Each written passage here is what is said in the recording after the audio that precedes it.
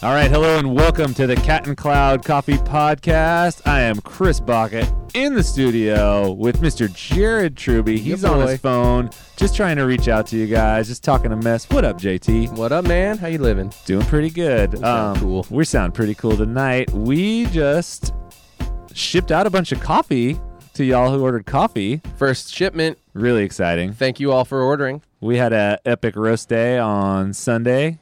Shout out to Castle Coffee Roasters for letting us use their facilities and roast on the lovely Gießen. The lovely Gießen. Yeah, we sent out 2 coffees. We sent out naturally processed Las Lajones from Panama, and we sent out coffee that was washed from Finca Toño. The Aguilera brothers put it together out of Costa Rica. We're so excited to share our first fruits with y'all. Literal fruits. Yeah, you know what, Chris? We should talk a little bit about processing. I talked about 2 different processing methods in those coffees. We should talk a little bit about it. Yeah, hit them with the washed Coffee. All right, everybody. So would this be a this would be a cat fact. Is this a cat fact? Cat fact. Cat facts. This is a cat fact. Cat facts. There are 3.5 different processing methods. And for those of you who are just joining us, cat fact is just a little tidbit of information on coffee. If you're not familiar with specialty coffee, which most of you probably are, but if you're not, welcome to the party. You can take this cat fact, share it with your friends, and now you know more than everybody else. Hey. Cat fact. That's a number cat one. fact. So the cat fact, when I say 3.5 methods of processing, here's their names, first of all. There's a wash process. There is a pulp natural or honey processed. And then there is a dry process. And wow, now I'm blanking. No. Semi-washed. Semi-washed is the one. I was like, that's the third one, the fourth one. There's Semi-washed. the half one. Yeah, semi-washed is the half, and that's coming out of the Asia-Pacific places. That endo. And when we're talking about processing, we dropped a cat fact last episode or a couple episodes ago that coffee is indeed a fruit. Yes, it is. And basically the bean is the pit of that cherry. So when we're talking about processing, we're talking about how the heck did they get that bean out of the fruit that it's in? Yeah, so it's got to come out of there before it gets all nice and roasted and becomes that tasty beverage that we all like. And each one of those methods of processing to get that coffee seed out, they basically make the coffee taste dramatically different, each and every one. So the wash process that we used out of this coffee from Costa Rica, Finca Toño, basically what they do is they pick the coffee cherry and they send it through this dealio that takes all the pulp off. And after that, they rinse it and basically set it in this tank full of water. This is like the most basic way to talk about this, by the way. So we can talk specifics on what they call these things in just a moment. But they basically put it in this tank full of water where it sits, and all of the fruit throughout this process, which can go from as small as I think 10 to 16 hours up to a day or two, depending on where you're at. Basically what happens is all that fruit comes off of the coffee cherry in this point, and then they rinse it all off and make it all clean and throw it into a... This is awesome. I was like, then it goes through the depulper, does the thing, it comes out in the thing, it's all rinsed. Yeah, it gets dried. Then it gets just straight up dried and then thrown into the dry mill, right? It could be like patio dried. It could also be oven dried, depending. And if you're having a hard time picturing this, when he's talking about the depulper, you can kind of think about it as this weird like rotating wheel. It's like a big cheese grater that strips the skin and some of that fruity mucilage, like fruit stuff, off of the coffee, and you're left with a bean that's covered in mucilage. It's all sticky and weird. Yeah, almost if you could picture like a peach. There's like skin, fruit, and then peach seed in the middle, and so there'd be like all the fruit, which in a coffee cherry there's a lot less, but all the fruit in between, they've got these depulpers that can essentially take as little to as much of the fruit off of there as necessary. So yeah, you can adjust it. You can adjust them. Wash coffees. What's a characteristic for the people who are new to coffee that are listening? What are some characteristics of washed coffees? Yeah, washed coffees, they end up being really delicate and really clean and sweet. Like their acidities are always very vibrant. So it's almost like... I mean, some people, let me make a terrible wine analogy, but like those crisp Pinots that have like... Pinot? Yeah, they're like really, really light and juicy and clear. And by Pinots, I mean the white, like Pinot Grigio or something like that. Like I picture something like really crisp, even though that's not fair to wine. Like a white Zin. Like like a rosé. Like a no. We're talking like the cleanest, most clear way of tasting coffee typically comes from a wash process. Like it's it's the easiest way to see all of the not only faults but all the wins, all the positive characteristics in the coffee. Clean, crisp cup, clarity flavor, really good. Really, really good. People love washed coffees. Yeah, basically whatever is inside that coffee cherry pit seed bean that we call it, that's what's in the cup. There's no other flavors for the most part from the fruit outside of it. And then to flip the script on the whole situation, the other coffee that we sent out from Los Lajones was a naturally processed coffee. So for you new coffee guys, you basically, to do a naturally processed coffee, you pick the coffee cherry off the tree, and then you don't send it to the depulper at all. You just, boom, you lay it out to dry. Maybe it's on a patio. Maybe it's a raised screen bed. And that coffee cherry just starts to kind of decompose onto the bean a little bit, kind of like, a grape would shrivel up into a raisin, and then it's hauled off, and that imparts this really aggressively fruity, naturally processed coffees often taste like blueberry pancakes, or I like to say purple fruit kind of things, and that's just like the opposite side of the spectrum.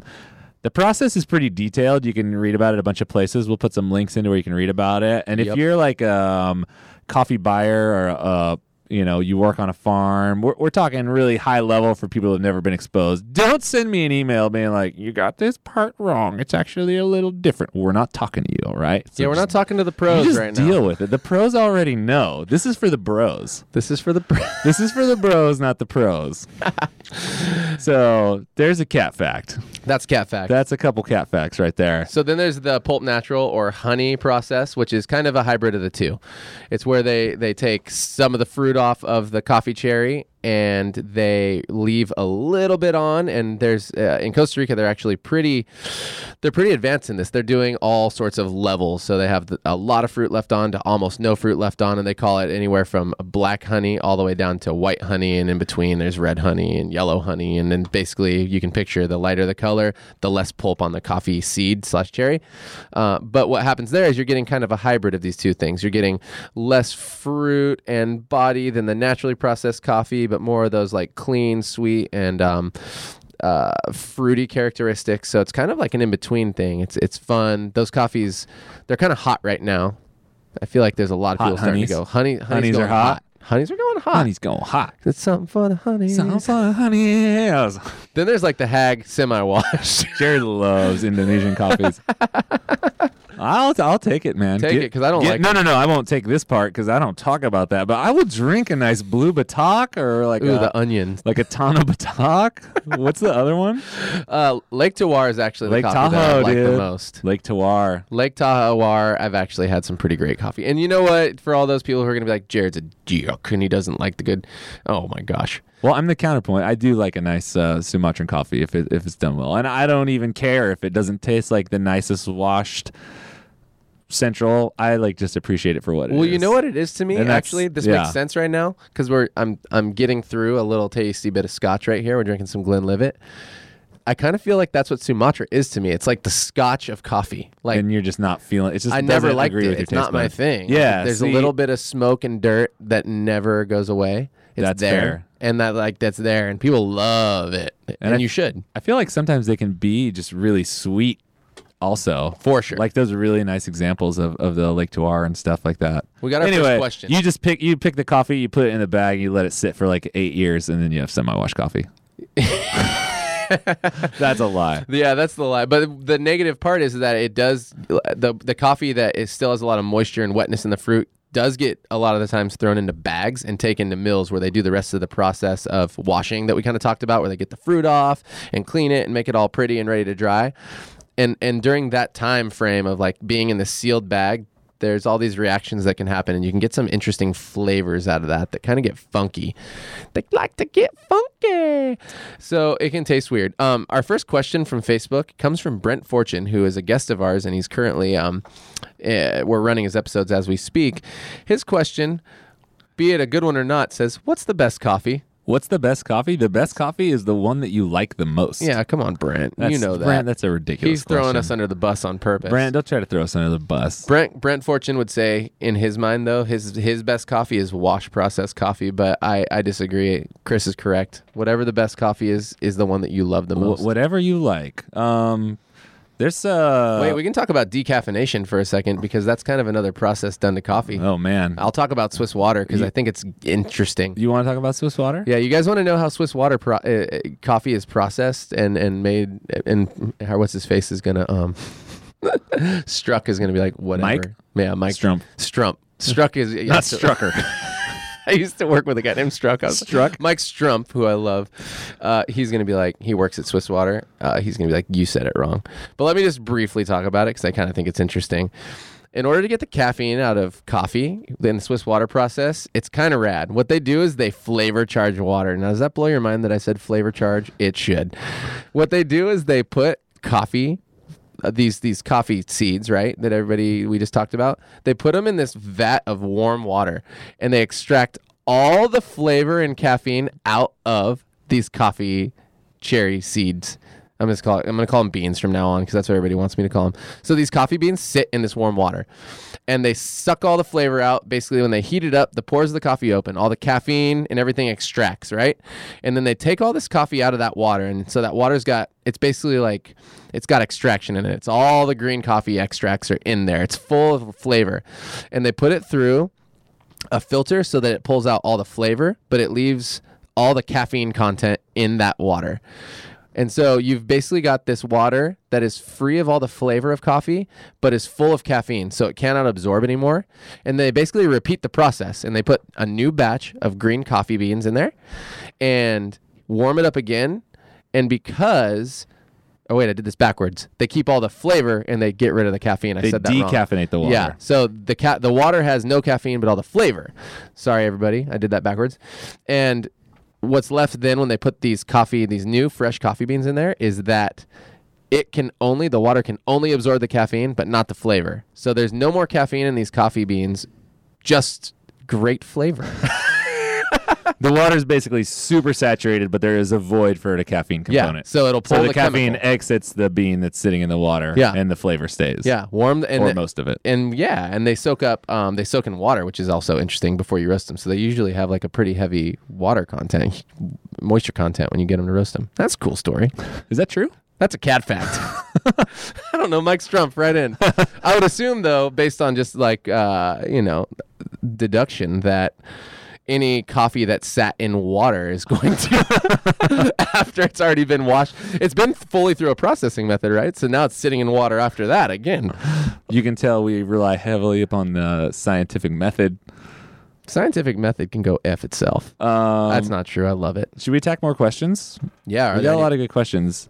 Yeah, we got a question from, where is it? Andrew Huffman. What up, Andrew? Hey, Andrew. I just emailed you. I said I'd talk to you, and now I am. I work for Lamplighter Roasting Company. Shout out to Lamplighter. Hey, you guys are tight. I was looking at pictures of your space. It looks sweet.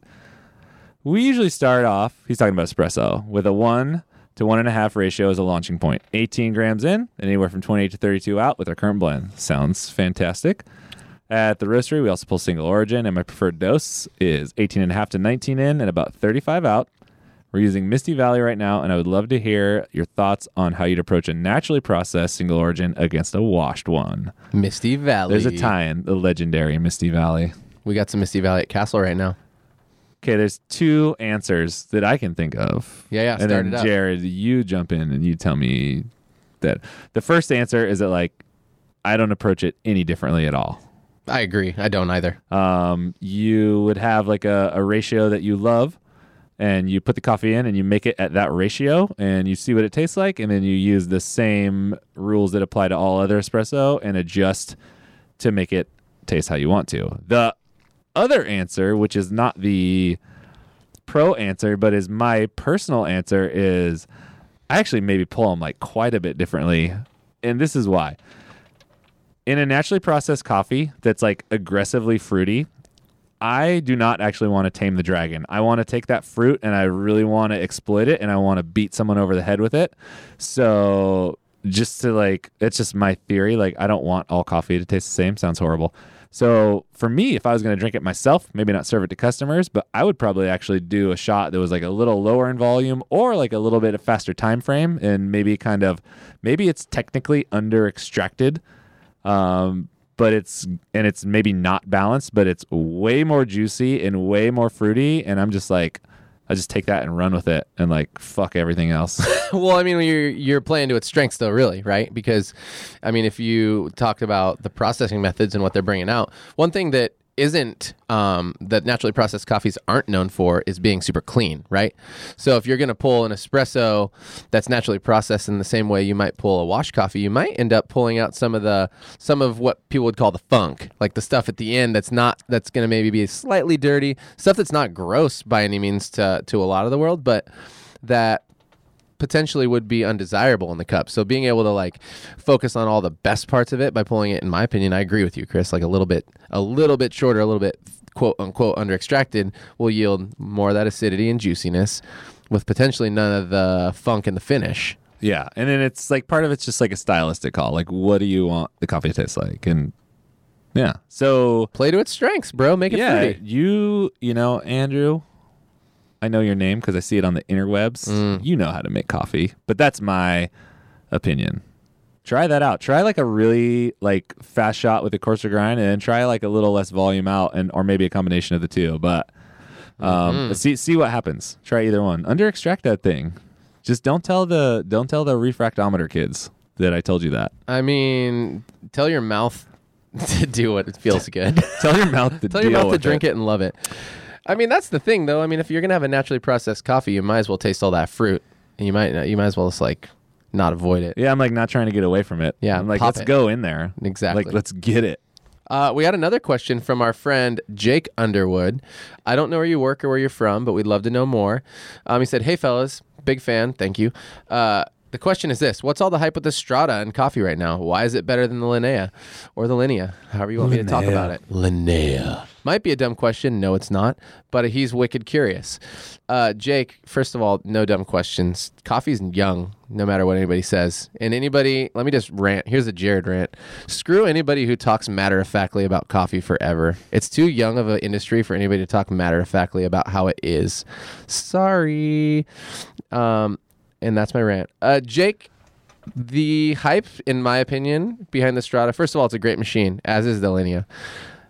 They look different. Like, if you want to like look at the Ferrari, that's kind of what you're looking at when you look at the Strata. It's got like the crazy cool body that looks different and like new. In my opinion, it's got a really big drip tray. That's my favorite part of it. It's got a big drip tray. The EE, that was awesome. In my opinion, it has a really big drip tray. I think the Linnea steams better milk. I think the Strata is a better workhorse in the way where it's like, well, it depends. The Strata EE is a good workhorse. Yeah, Jeez, Louise. He's probably talking about. I think he's maybe the generalizing EP. it. I almost feel like maybe he doesn't have one, and he sees everybody talking about him, and that's okay if I'm wrong about this. But that's why I would ask, right? Because I don't have one, and I see people using them. But you do have one. If I'm the person asking the question, though. Oh, gotcha. You know what I'm saying? I probably don't have one. Got you. And I have like a Linea, and I'm like, why does everybody love this machine called the Strata? Yeah, I would assume that he's talking about the EP. So if you're talking about the MP, the MP or the MP with the EE mod, the way I think about that is just like any other espresso machine. Turn it on, you get some pressure, the coffee comes out. It's great. The EP, of course, you have the variable pressure profiling. You can either do on the fly or program profiles into it, and you can do that repeatably using like a program. So if you wanted to say like start out your shot with 3 bars of pressure for 10 seconds and then ramp that up to 9 and maybe spike it to 12 and then taper it back down, you can program that into the machine and do it consistently, which you definitely cannot do with the Linea. No way, shape, or form. Jared's laughing about something on the internet. Julia's peppering us with questions. Oh, nice. Yeah, so she was 4. supposed to be here, but she's not, but she is in spirit. Yeah.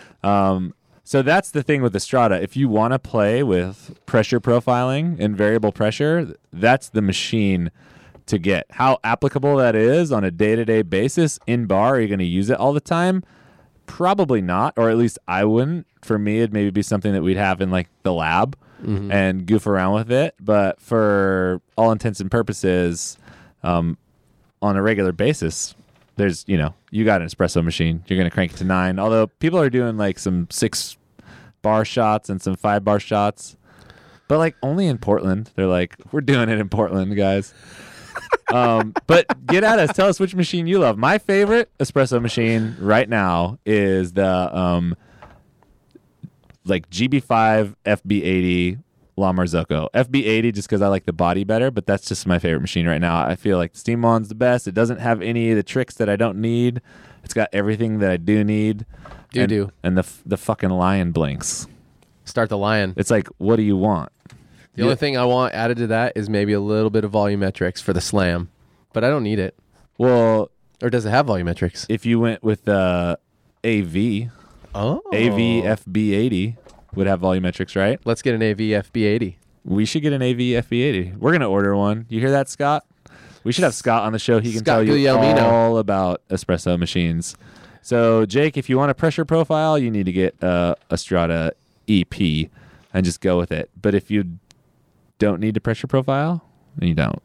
And we played with the EP for like 3 days straight and got some crazy stuff out of it. It was very fun. So if you want to have a good time, awesome. But you definitely don't need a fancy machine to make good coffee. Yeah. I'm just going to call that one right now. No, that's true. Honestly, like you need a Linea and that's it.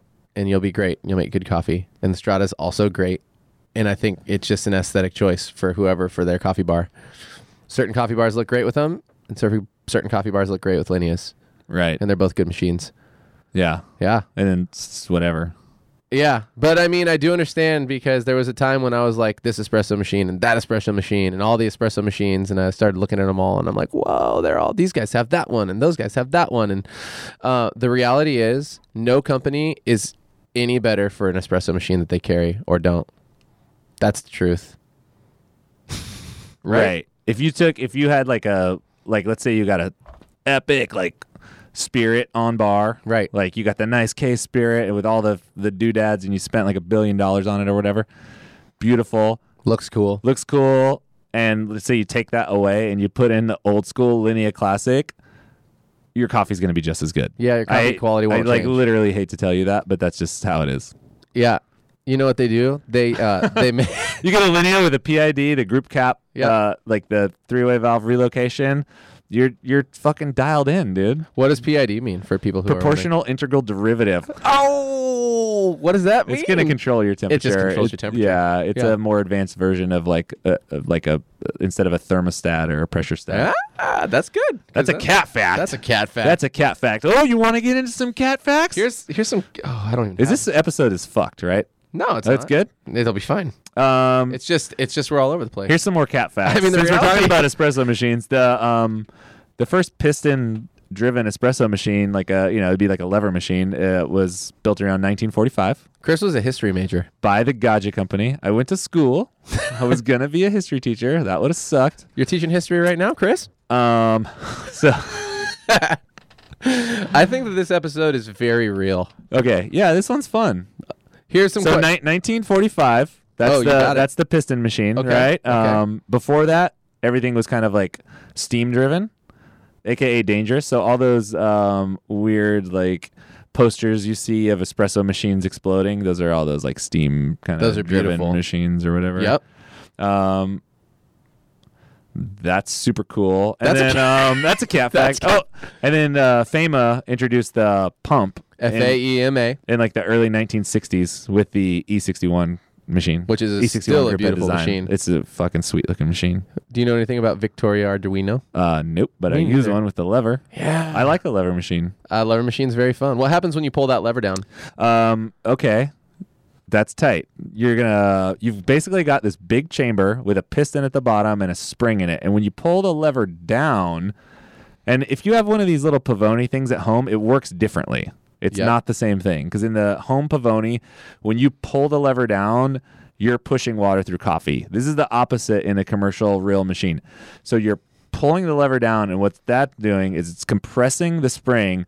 The piston's moving up and drawing water into the brew chamber. So when you got the lever at the bottom, you've got a brew chamber full of water, the puck's being saturated with zero pressure, and you've got water in that tube, basically. And then when you let the lever go, that's when the spring gets released, and you start pushing that water through the coffee. So if you want to do like a 15-second pre-infusion on a lever machine, you freaking pull that thing down, and just hold it there, and you'll For basically 15 get seconds. kind of like a line level pre-infusion for 15 seconds and Yep. then let it go.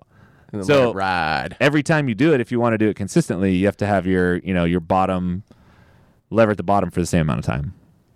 Oh yeah. What happens during pre-infusion to the world? This is a good one. Pre-infusion? Are we on a tangent here? We're Nah, talking dude, to we're just nobody. talking. That's the whole point. These are questions. These are questions? These are people wonder this stuff. Oh, are people asking this? No, but I got a lot of questions to get to in just a moment.